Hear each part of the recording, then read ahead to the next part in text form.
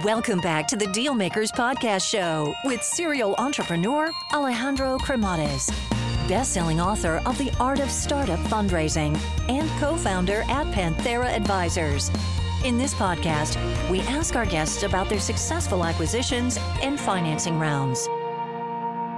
Alrighty, hello everyone, and welcome to the Dealmakers Show. So today we have another really exciting founder with a very exciting company that he's building. And we're going to be talking about all that good stuff that we like to hear. And especially, in this case, they've done, a few rounds. So we're going to be talking about when to raise, how to raise, why to raise from those partners. Also, how to deal with the different environments, that are coming at you, like the war in Ukraine, the macro environment, and also a very interesting founding team. I got to tell you, it's the first time that I come across a founding team that is comprised of two married couples. So without further ado, let's welcome our guest today, Matthew Darrow. Welcome to the show.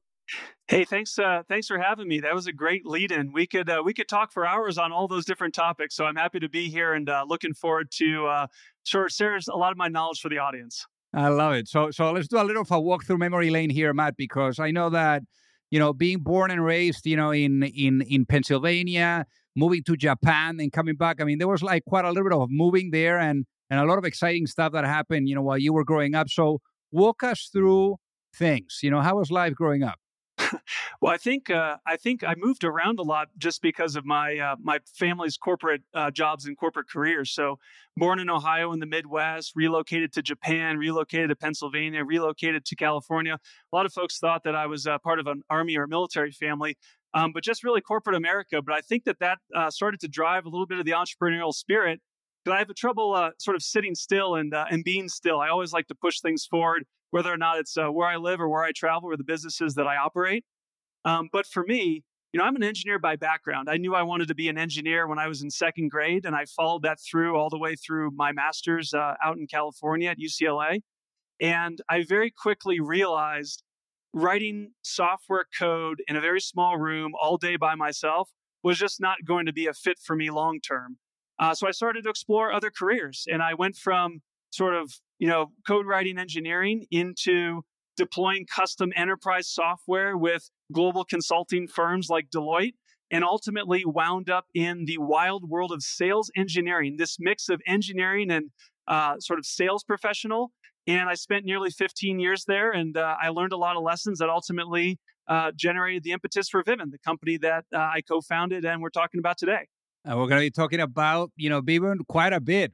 Now, one thing that I like to ask you about is, because obviously the personality and the character is really shaping up like during, the early years. And I find that, like we as humans, we go into different chapters, and every single chapter, are giving us, the lens, the visibility, the character. I guess in your case, moving so much when you were growing up, that sounds, quite challenging, also because of the uncertainty, because of, having to make new friends, moving around, new environments. Also, you were fluent in Japanese. Then all of a sudden, then you're not speaking Japanese. You're back to English. So I guess how do you think that shaped who you are, and then also you being able to deal with uncertainty as a human being? I think the two things that come to mind for me, the first one is adaptability, because you're right, you're adapting to new environments, new living situations, new cuisines, new people. And I think that led, for me at least, to sort of an extreme comfort in the unknown.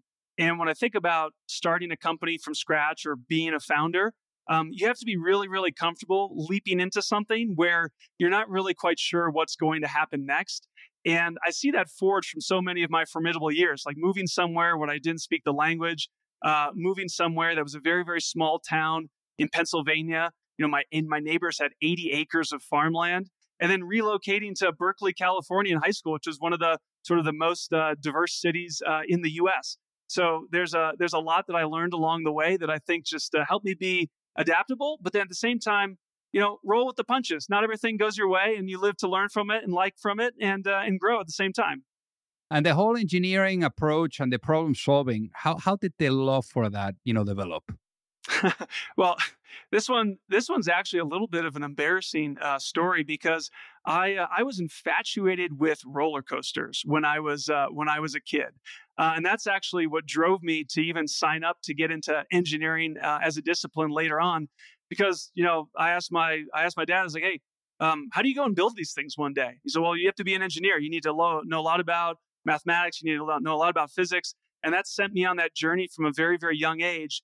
And even now, while I'm not sort of the one writing the software applications directly, I still exercise this part of my love of engineering. I'm a pilot on the side too, so it's kind of the world's best roller coaster where you can go and fly yourself through the sky in any maneuver that you want. So things seem to turn out on that front.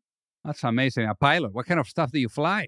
I've got a Pitts S2B. It's a unlimited aerobatic aircraft, so it's a blast. When you come out here, it's a 2-seater, so I could take you up. My God, it sounds like one of those crazy like Red Bull, things that people use to do all kinds of good stuff. So that's amazing. Now, one thing that I'd like to ask you here is, how did you find yourself into the venture world? Because obviously, Suara, ended up your immediate step before, founding Vivun. But how do you enter the venture world? The real story here is it wasn't a foregone conclusion. I wasn't, marching through my career post-engineering saying, I know that I'm going to be a founder. And, I had this timeline in my mind and I had this idea in my mind. It sort of naturally, just all these points converged where, after deploying SAP for Deloitte and then getting into the world of sales engineering, I was at Big Machines for a few years, which was a CPQ provider that got acquired by Oracle. So learned a lot there early in my career as an IC. And then moved over to Zuora and was with them from single digits of ARR to hundreds of millions of ARR on the IPO journey. And at that time, honestly, at the end of that IPO run, I was kind of burnt out. And I wasn't sure if B2B enterprise software was a space that I wanted to be. It's super challenging, and there's a lot of interesting dynamics with customers and politics and bureaucracy and everything that sort of goes into it. I needed a break. And what found myself into the world of venture ultimately was when I took time off. And mind you, this time off was I bought a one-way plane ticket to New Zealand. My wife was at Google at the time, and we said, let's spend some time together to reconnect. And we weren't sure how long we would be gone. We took our house that was in Oakland at the time and we put it on Airbnb and it rented out for a whole year immediately. So we're like, well, I guess, we might be gone for a little while. And what happened is only after about 3 short months of having no responsibility except kind of the space to relax and think and unwind, I had a series of ideas that I started to think about. And one of those became Vivun, which was, hey, I spent 15 years of my career building and running sales engineering teams with no enabling technology. This is a critical group to driving revenue at B2B companies. This makes absolutely no sense. There's no product or technology, or how do we start working on it? And that was the kickoff where I was writing the first lines of code and developing the first version of the website, even the first few pitch deck slides at an Airbnb in New Zealand. And ultimately, when I was working on it over 14 hours a day with my wife, we said, we got to go back home to the States and put a founding team together because we can't stop actually working on this idea.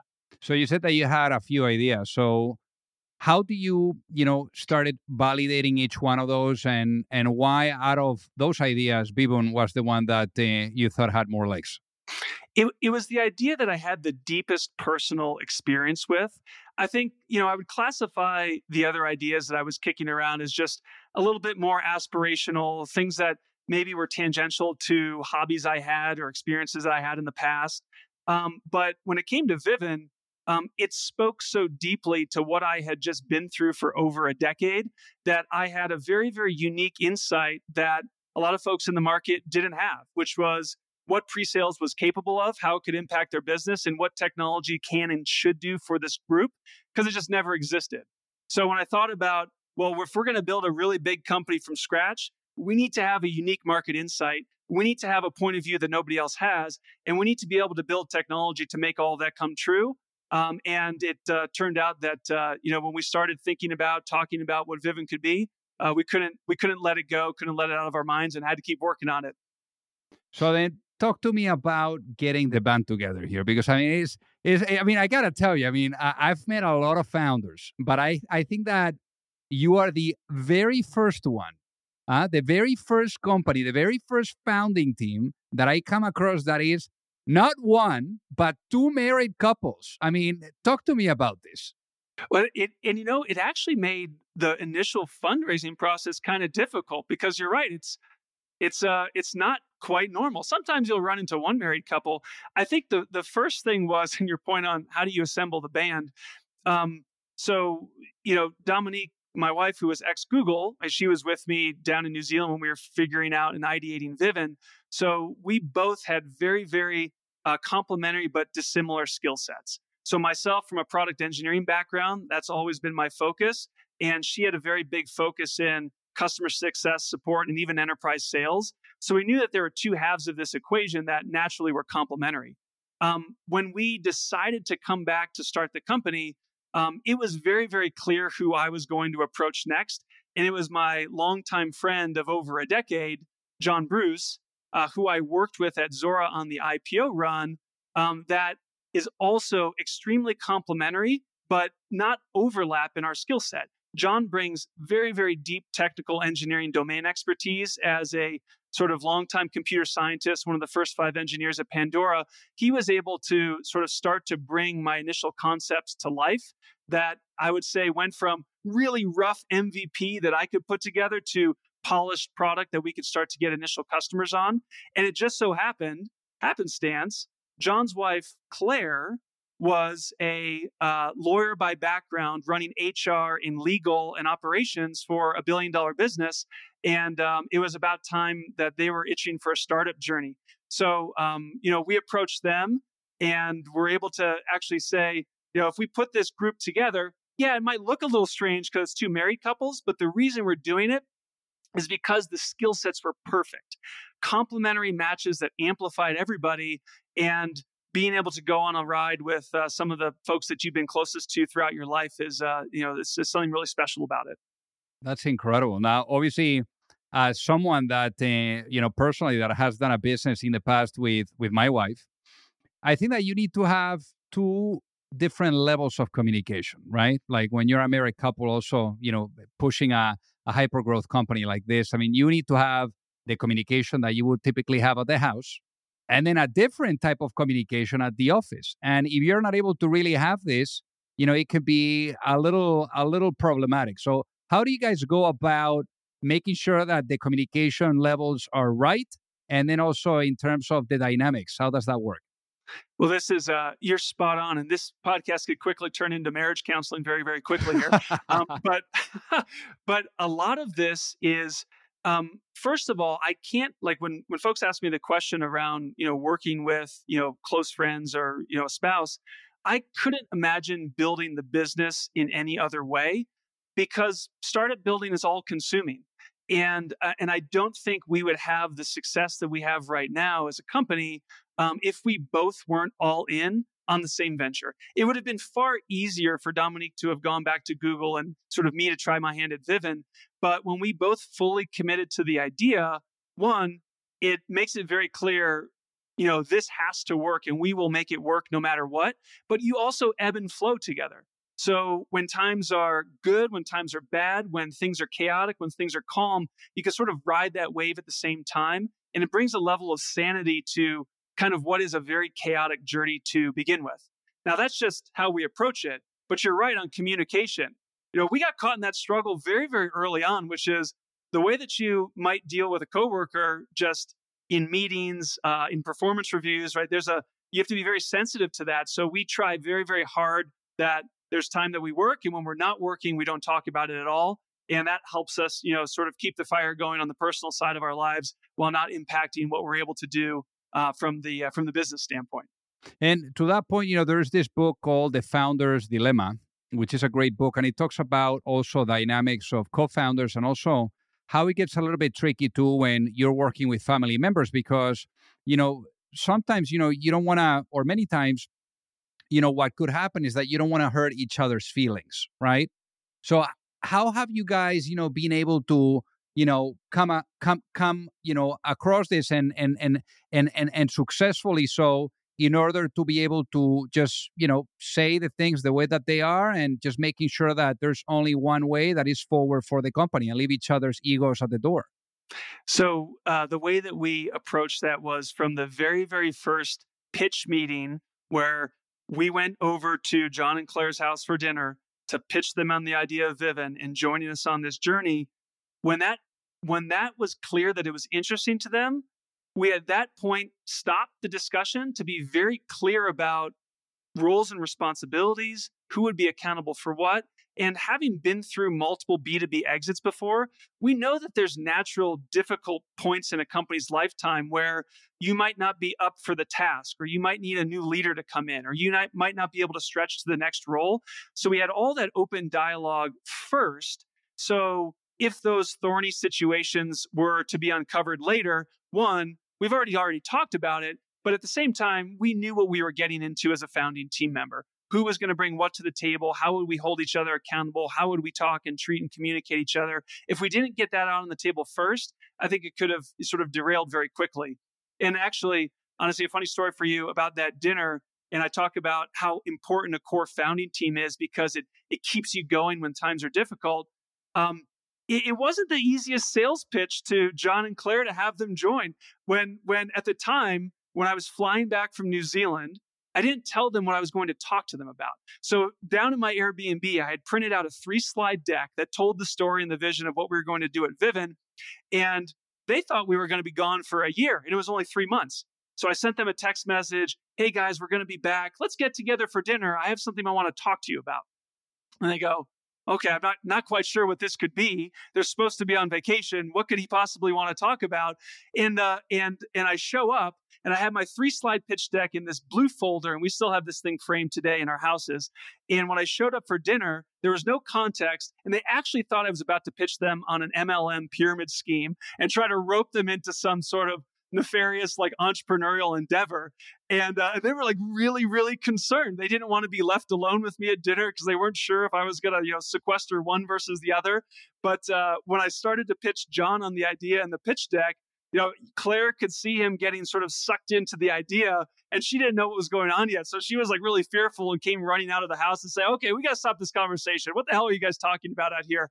And then I brought her into the fold, and it turned from there in a really great way that said, oh, this makes total sense. So, when you recruit founders, they're in comfortable positions and you have to sell the vision. And then it wasn't for another about 4 to 5 months after that event that we could fully dedicate our full time to doing this together. John ultimately became beta customer number 1 for Vivun at his current job. That helped me shake out a lot of bugs, and then made the leap full time with us as we push this forward. Hey guys, so pardon the interruption here. So I got to tell you that, for those of you that are either looking to raise money or you're looking to get your company acquired, you don't have to be alone. There's a lot of psychology that needs to be blended with strategy, with methodology, with process. And it's very hard. And already doing your business alone is super, super difficult. So I remember, back then when I was an entrepreneur, I kept really experiencing the challenge of either knowing or finding the right type of access to the right type of investors, or really understanding what was the right type of guidance, that would carry me through the process, whether it was with seeking money or with going through the acquisition. So that gap that I found being an entrepreneur is ultimately what pushed me later on when I met my co-founder at Pantera, Mike Severson, to really put together an advisory firm where we are guiding entrepreneurs and founding teams through the capital raising efforts, whether you are at a seed stage or at a Series A stage, or if you are going through the process of an acquisition and you are in small to mid cap type of cycle. So again, we would help you from guiding you and supporting you from A to C all the way to the end as an extension of your team. And there's no reason for you to do this alone. So with that being said, if you would like to find out more, feel free to send me an email at alejandro@panteraadvisors.com, and we would love to take a look at helping you out. Now, what about? Tell us about what ended up becoming the business model of Vivun. How do you guys make money? So we are a B2B enterprise software company. So subscription. So think Salesforce, platform fee with a user fee based on the user types that we service. Now, up until this moment, how much capital have you guys raised to date? So this month, almost to this date, 4 years ago, we started our seed round. And since that time, we've put together $131 million in funding from an awesome set of VC players, from Unusual Ventures to Accel, Menlo, Atlassian Ventures, Salesforce Ventures, and Tiger Global. Wow, sounds like the Oscars of VC. Eh? Now, let me ask you this, because obviously, in this case, you're not born knowing how to ride a bike. I mean, you gotta fall, you gotta get back up, and it sounds like the seed round was quite bumpy. So, what happened during the seed round? What were some of the lessons learned, and how do you think that catapulted you and the team to basically make sure that you would nail it on the follow-on rounds of financings? In the seed round, the short answer there is we literally did everything wrong, which was a shock to us because we had a lot of confidence. We had been through exits before. We had been through companies that acquired, been through companies that went through IPOs. We held leadership positions at these organizations. We felt really strongly about what it took to build and run a business. And when it came to fundraising, though, we were first-time founders. So we called our network of, CEOs and CROs and mentors that we knew to kind of get their take. And in all honesty, most of the stories that we were told were, hey, this is going to be really straightforward and quick. Silicon Valley loves to invest in founders with ideas rather quickly. You kind of show up with a pitch deck and there's a term sheet and away you go. I'm like, okay. And that did not happen at all. The first thing for us and the first mistake that we had made, we waited a really long time to do the seed round. We actually bootstrapped Vivun for the first 9 months on our own because we had this expectation that nobody would sort of give you funding if you didn't have a proven business model and product already. So for 9 months, we spent getting our first 10 customers, our first few 100K in ARR, our contract set, our quoting process set, our V1 product out the door. And we were really proud of that. We were like, wow, we've got a business model. We can generate revenue. We can build a product and ship a product. So this is going to be a cakewalk, right? Who wouldn't want to found us, right? We're just going to come in there and say, look at our business is growing. Can we go and start to sort of put some steam behind this. So the next mistake that we made was who we approached. And this is, I think, one of the biggest lessons that I would impart to founders out there, people thinking about going through a journey, is sort of know who are the right VC partners and how to approach them. So for us, we had very high level connections from our prior lives and prior companies. And we knew that we wanted to make sure we came in through a network connect, right? We didn't want to just walk in the front door of a VC firm or sort of respond to a cold outbound from an analyst. So we would always ask for introductions, but we were asking for introductions from partners and senior partners at firms that didn't specialize in early stage fundraising. They would specialize in Series A or Series B, but we thought, hey, why does that matter, right? We've got a product, we've got customers, we've got revenue. Why would that sort of be a deterrent? And, for 2 months, we took those meetings, took those calls, and they all ended with the same discussion of, yeah, I don't really quite have the conviction yet. And, maybe this isn't the right time or stage for us to invest. So we burnt a lot of time on a lot of cycles, effectively telling our story to the wrong folks.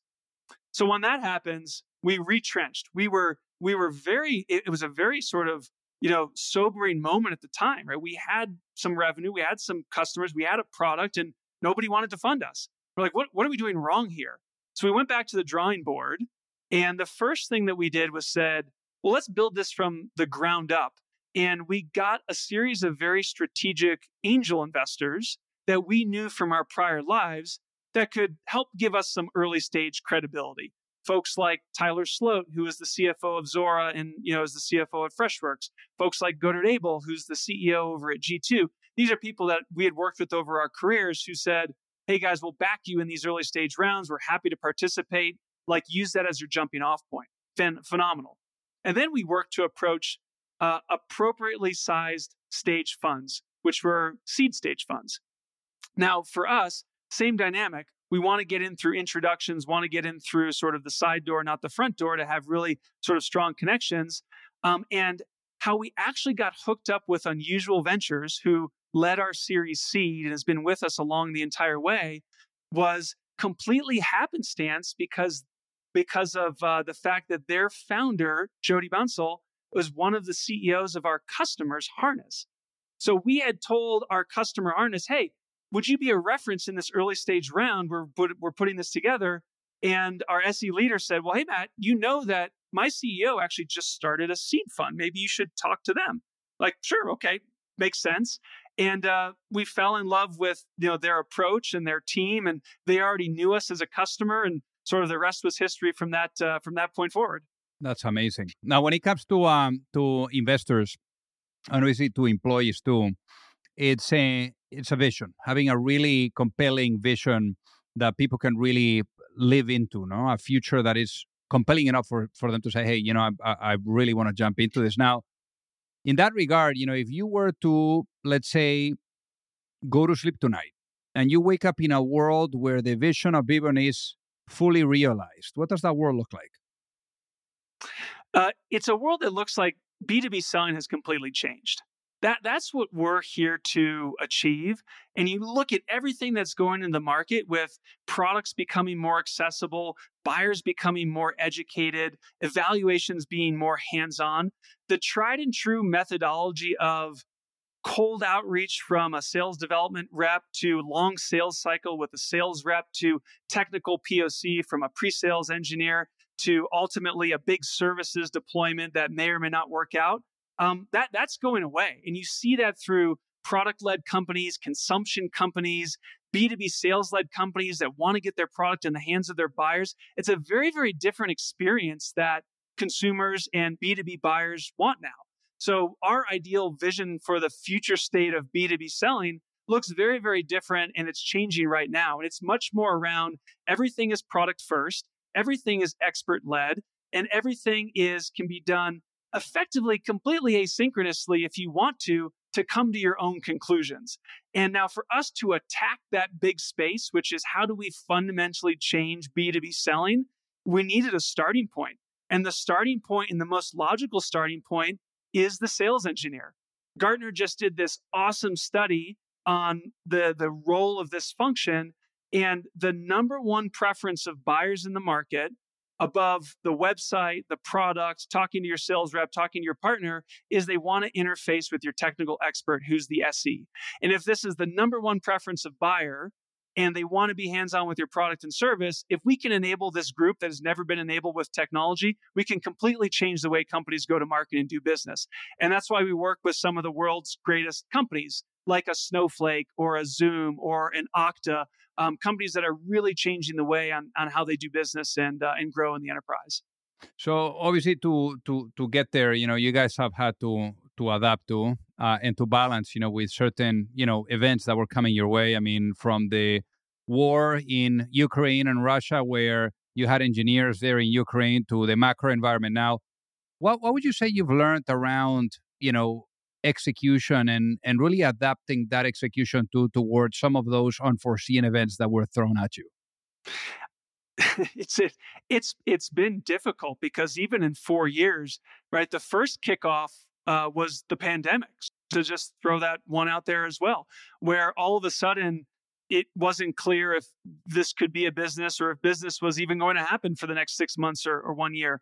I think the first thing is we've had amazing venture partners who have been incredible when times have been difficult, even from when the pandemic hit, thinking about how do you drive like an extension round to make sure that you can keep pushing the vision forward, but at the same time, not be held hostage with some of these external circumstances that you don't know how they're going to play out. Or the same thing during, a recession or a market downturn. We've been fortunate enough to work with board members that sort of have been there, done that for the last, 2-3 decades, that they have a lot of really great sound advice on how do you keep an even keel when things are a little bit, choppy up and choppy down, if the time comes. But then you get circumstances that honestly folks have never seen before. And I think, the war in Russia and Ukraine was a great example of that. Most individuals that we spoke with, that had engineers in that region of the world, we were all going through it together for the first time, that we weren't sure how to keep lines of communication open. We weren't sure how to keep payroll going. We weren't sure, what it meant if they were drafted or how we would drive coverage for that. I think a big reason there is, having a very strong network of founders was helpful because, again, going back to ambiguity, you're sort of, trying to make this stuff up together as you go along. And what you can do, I think at its core, is just try to come back to, what are the main things that we're trying to achieve? And the main things for us was, how do we ensure the safety and stability of our people? And everything else revolved around that. And that came up with really interesting solutions of how we would keep payroll going, how we could keep them connected to our company, how we could actually keep them engaged, how do we keep them safe? But then at the same time, they wanted to be actively part of the team. So they wanted to be part of the engineering scrum still. And how do we do that in a safe manner? And those are the things that, sort of no one can guide you through it and write it down. But we come from a place of our employee safety was paramount, and we wanted to keep these folks, together and with Vivun. And sort of a founder community sort of shared examples on how we can make that possible. Now, let's say, Matt, that I put you into a time machine and I bring you back in time. I bring you back to that moment where you were in New Zealand, maybe admiring the beautiful views of the landscapes that you have there, which is remarkable. But let's say you were able to sit down right there next to your younger self. That was, 2021, when basically, like you guys were coming up with this idea. And let's say you had the opportunity of telling that younger Matt one piece of advice before launching a business. What would that be and why, given what you know now? Boy, what? No one's ever asked me that question. What immediately came to mind for me was to say, it's going to be hard, but do it every single time. That was, and I think that is, we've learned so much along the way. The number one thing that I would tell my younger self or tell listeners out there that are thinking of starting companies is to do it and to go for it. Because so many great ideas just sort of go unfulfilled because of the risk and the ambiguity, and you're unsure. And we really threw caution to the wind and freaked out our families and freaked out our friends that, we had no salaries. We didn't even have our house. We were just trying to kind of roll this thing, but it's been one of the best professional and personal experiences of my life. And I wouldn't trade that for anything. And this years wise, right? 4 years ago was 2019 when we raised that seed round. So I was sitting at Lake Wanaka, New Zealand in 2018 doing the ideation. So it has been a little bit of a clip, which is great, but I'm with you that I would say, you got to go for it every single time. Yeah, no, thank you for providing the dates. For some reason, I thought it was 2021, but 2018. So let's not take years away, those years of tremendous, sweat and tears that you guys have put into this. So let me ask you this, Matt, for the people that are listening that would love to reach out and say hi, what is the best way for them to do so? LinkedIn. Happy to connect there. I share a lot of not only my own experience in the space of pre-sales and what we're seeing in the market and how B2B is changing, but then just generally the things that I've seen building and running a company from scratch, building culture in a 100% remote environment, which we are. We have no office space. We have over 100 employees in 9 different countries around the world, to, managing through ups and managing through downs, to building and structuring the right board or going through the right fundraising side. I mean, one of the things that we didn't highlight, but I think it's relevant. You talked about telling a compelling story. Man, my first version of a pitch deck was like a 45-slide Deloitte level thesis that really nobody cared about at all. And when I went through the process, it boiled down to 2 simple slides that we really raised all of the funds on the back of. The first was, we're doing what our mentors did, which was live a problem firsthand and have a very unique market insight that sort of only you're privy to. And I look back toward, our CEO mentors, whether or not it's, Tinzo, who was early Salesforce that built the internal billing system that became Zuora, because his aha moment was every company was going to have a subscription service like Salesforce, or Karthik Rao from, VMware that had a whole bunch of insight into, microservices and monitoring, which became Signal Effects, which is where John Bruce came from, that got acquired by Splunk, right? We were following the same pattern, which was we had deep experience and expertise in a domain, and we were going to follow in the footsteps of building the productized version of what we personally struggled through. Now, the second slide was succinctly, how big is this opportunity? And for us, we are a unabashedly proud category creator. And when you look across all the functions in B2B, there's so many multi-billion-dollar companies built on the backs of sales, service, success, product, engineering, support. But the team, PreSales, that is responsible for driving revenue with sales reps has nothing.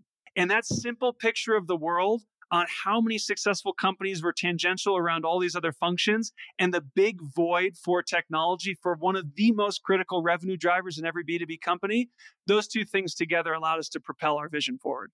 I love it. Well, hey, Matt, thank you so much for being on the Dealmaker Show today. It has been an honor to have you with us. Same here. I'm glad to be part of the show and impart some of my knowledge and talk about our very, very unique founding structure. And I'm glad I could be the first to interview in that direction. Thanks, Alejandro. If you like the show, make sure that you hit that subscribe button. If you could leave a review as well, that would be fantastic. And if you got any value, either from this episode or from the show itself, share it with a friend. Perhaps they also appreciate it. So also remember that if you need any help, whether it is with your fundraising efforts or with selling your business, you can reach me at alejandro@pantheraadvisors.com. You've reached the end of another episode of the Dealmakers Podcast. For free resources and materials, head over to alejandrocremades.com. Thank you for listening, and see you at the next episode.